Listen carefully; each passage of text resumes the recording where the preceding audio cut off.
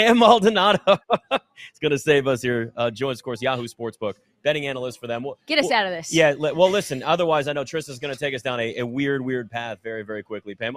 I want to start, though, we'll get to the Waste Management Open, obviously, but we'll get to the Super Bowl first here because we are sitting here staring at the stadium right in front of us right now. And, we saw the Eagles coming in as dogs slightly when this line first opened. We got 2 weeks to digest this game. Now we see the Chiefs as the underdogs, and we see a lot of love for the Eagles. Where are you? What side are you on? And is there maybe a little bit of worry on your side that the Chiefs are being undervalued a little bit in this game? I don't know why it seems like the world has the balls to bet against Patrick Mahomes, but that's not me. So I am taking the Chiefs money line all the way. I love Patrick Mahomes. I love Andy Reid. More importantly, I love Steve Spagnuolo. That is the key difference maker here in this matchup. You're talking about a defensive coordinator for the Chiefs. This is his 5th Super Bowl trip. And now you want to take away the most experienced coach probably on the field in the postseason? I'm not going to see it. I love Patrick Mahomes. Give me the money line. It's so largely not only the defensive coordinator in this spot, but still, all season long, you are faced with whatever schedule that you get. I will give them that. But the Eagles have played a bunch of nobodies, both on offense and on defense. And you have the Chiefs who face Joe Burrow, Justin Herbert, Trevor Lawrence, Josh Allen. They're going to be fine. I love the Chiefs. No, I completely agree. Pam, any player props or miscellaneous props, anything that you've played so far? Obviously, still a couple more days to go before the game. Yeah, my favorite player prop is Jalen Hurts to throw an interception. You're getting plus money, plus 115 for that. I've talked about how Steve Spagnuolo is the defensive coordinator. This Chiefs defense have stepped up in the second half of the season, while the Eagles defense, as much love as they are getting, they have actually dropped off. In the first 10 games of the season, the Chiefs forced only 5 interceptions, while the Eagles forced 13. But if you look at the last 9 games, the defense for the Chiefs, they have not only gelled together. It is a very young unit. You need time for them to come together, find what they like, find what works well for them. In the second half of the season, the Chiefs have forced 9 interceptions, including 3 in the postseason from Joe Burrow and Trevor Lawrence. And the Eagles in the last 9 have only forced 5. So I love Jalen Hurts. He's going to be forced into a passing game situation because you're going to have Spagnuolo who's going to take away the run game. And once you do, that's going to be a pressured situation. And Jalen Hurts, we haven't seen him under pressure yet. He hasn't really been tested. This is the game where he gets tested, and he's going to fail. I love the interception. Yeah, a lot of Chris Jones could be in play as well, Pam. Let's go over to where we are. We are obviously in Phoenix, not just for the Super Bowl, but for the Waste Management Open. Probably my favorite golf tournament of all of them. I don't know if you are up to speed, but I gave out Max Homa and Justin Rose. It may never happen again. I may never give out another outright for the rest of the year at least, maybe for the rest of my life. They're so hard to hit. So break down for me like how you handicap or analyze this golf course compared to other ones when you're looking at outright winners, top tens, etc. Well, this is TPC Scottsdale, so I've had the fortunate ability of playing on this course as I have a lot of TPC courses. So these courses I feel a lot more comfortable with because I have actually stepped foot on them. It doesn't cater to any specific skill set. I'm looking for the best all-around golfer, somebody that is solid from tee to green, good with his irons, good off the tee. He knows how to angle it, gives himself buddy opportunities, and the ability to putt. Doesn't have to be a great putter, but just give themselves a chance. So I'm looking at recent form, success in strong field events. This is a very strong field event. This is the first strong one that we've had of the year. And of course, course history. So I'm looking at the top of the board because this is a very strong field and it's the top guys, rightfully so, who have that complete game and who can give me 4 complete rounds. That's what I'm looking for. So how do you look at the fact that it's such a very rowdy course, right? 16 is going to be going crazy. They're throwing beers. Is it one of those things that you look at one at all? And if you do, are you saying to yourself, well, I want to find a robot like Patrick Cantlay, or I want to find like one of these young, swaggy guys who's going to be able to feed off of how that crowd is going to be? I mean, you really can't handicap that type of situation. It's like saying, oh, going into Chiefs Chiefs Kingdom, going into their stadium, it's really rowdy. How's an opposing quarterback going to handle it? There's not a metric, and I'm very much into analytics. I'm into data, so there's no specific metric that tells me if a player can handle that type of rowdiness or not. Now, hole 16, I don't know if y'all have ever been to the Phoenix Open, but yes, it is absolutely, it is a ruckus. It is wild. I only lasted about 30 minutes before I had to jet. So that's just me, and I'm in the stands. So I can imagine the type of pressure that it has on players. But Rory McIlroy has said himself that he doesn't like playing on 16. He doesn't really love this tournament, and it shows because he's only been here once. Other players, like Patrick Cantlay, he's a robot. So maybe it works better for him, but he also doesn't do particularly well in stronger field events, something like majors. So I'm more so just kind of throwing that out the window, sticking to what the data says and sticking to numbers. I bet numbers, not situational hole 16 scenarios. Who's your pick then? I am going with, so I have a few, but I am going with Rory McIlroy. He's the number one golfer for a reason. He leads the field off the tee. He leads the field ball striking. He's second around the green. He's top 12 putting. I'm talking about I want to have a full complete player. Nobody is coming into this as complete as McIlroy is. He finished the 2022 season super strong. He had back-to-back wins, the Tour Championship, the CJ Cup, but I don't love his outright number. You're getting 8-1, and that's just terrible odds when it comes to the PGA when there's 100+ golfers who are in contention in a 4-day event.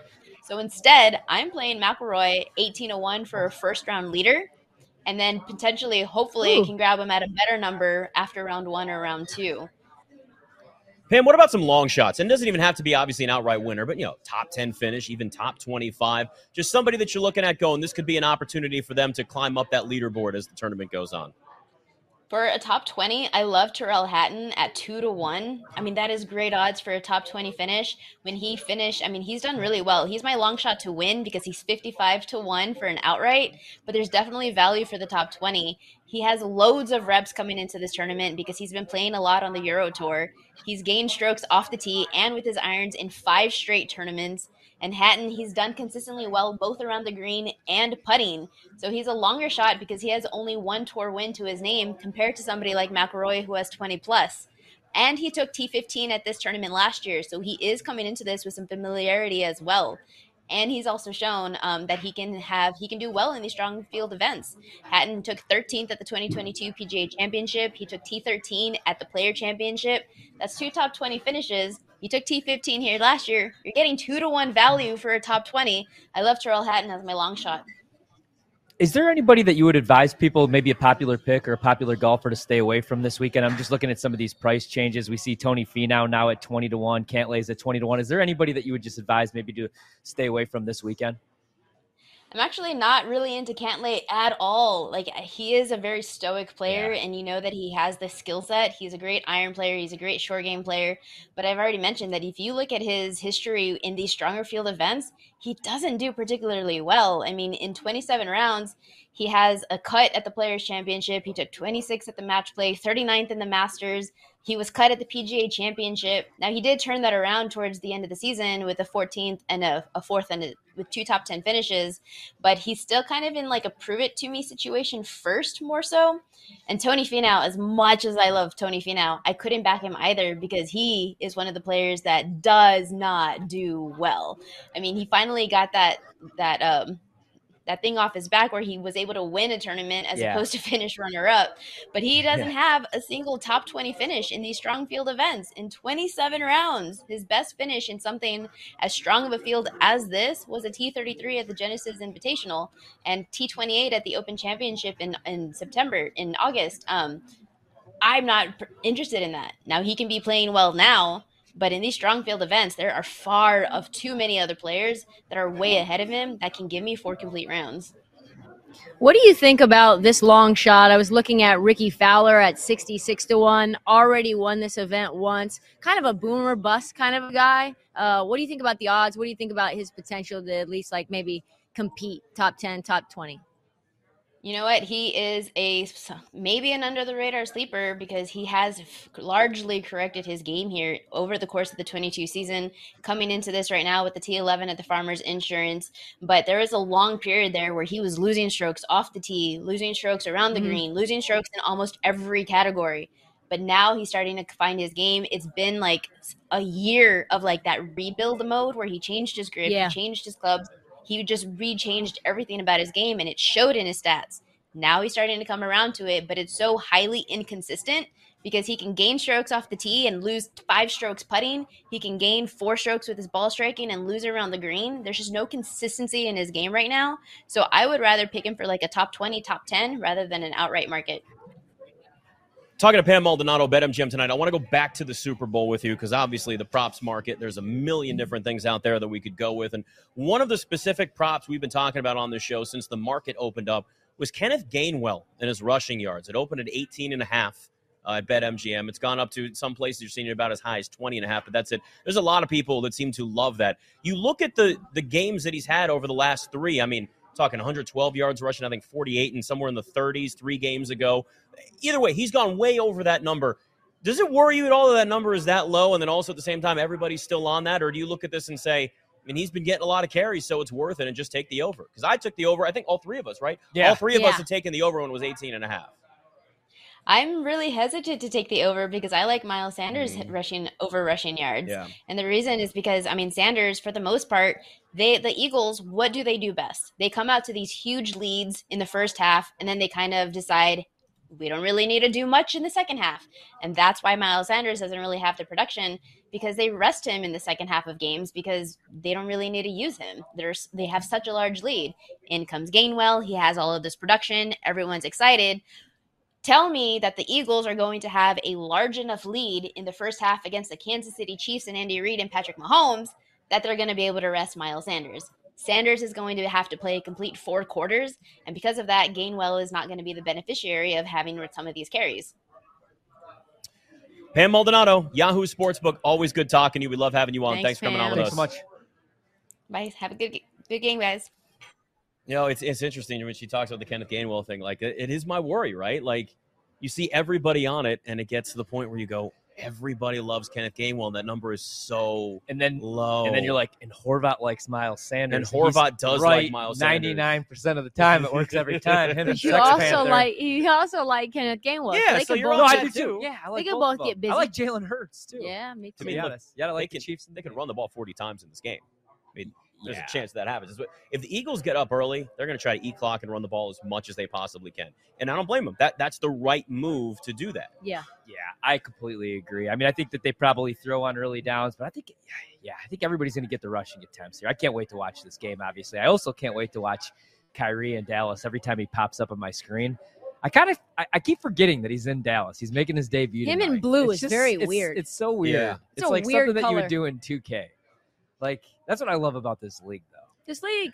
This league. This hashtag, league. Hashtag. It is. This league. And the NFL is becoming the same thing. We have Aaron Yep. Rodgers sitting in a dark room with no phone, no porn, no food for 4 days. How do you survive? There's no I don't guarantee know. there's no porn. What? They could give him a tablet where he only gets to watch porn. No, I Or magazines. I put in Yeah. a request. You know what? Good I DM'd point, him on Sam. magazines. Instagram. Yeah, I was like, keep, so keep Aaron, it old school. That's I was true. like, do you at least bring in some like VHS tapes? Like, I don't know, Fast Times at Ridgemont High or Back to the Future, some feel-good classics? Because 4 days, man, 4 days, in my own mind, that would be a scary place. I got to be honest with you guys. I think 4 hours for you in your own mind might be a scary I had it place. today in a Yeah. bathtub. Trista, what would you do without TikTok for 4 days?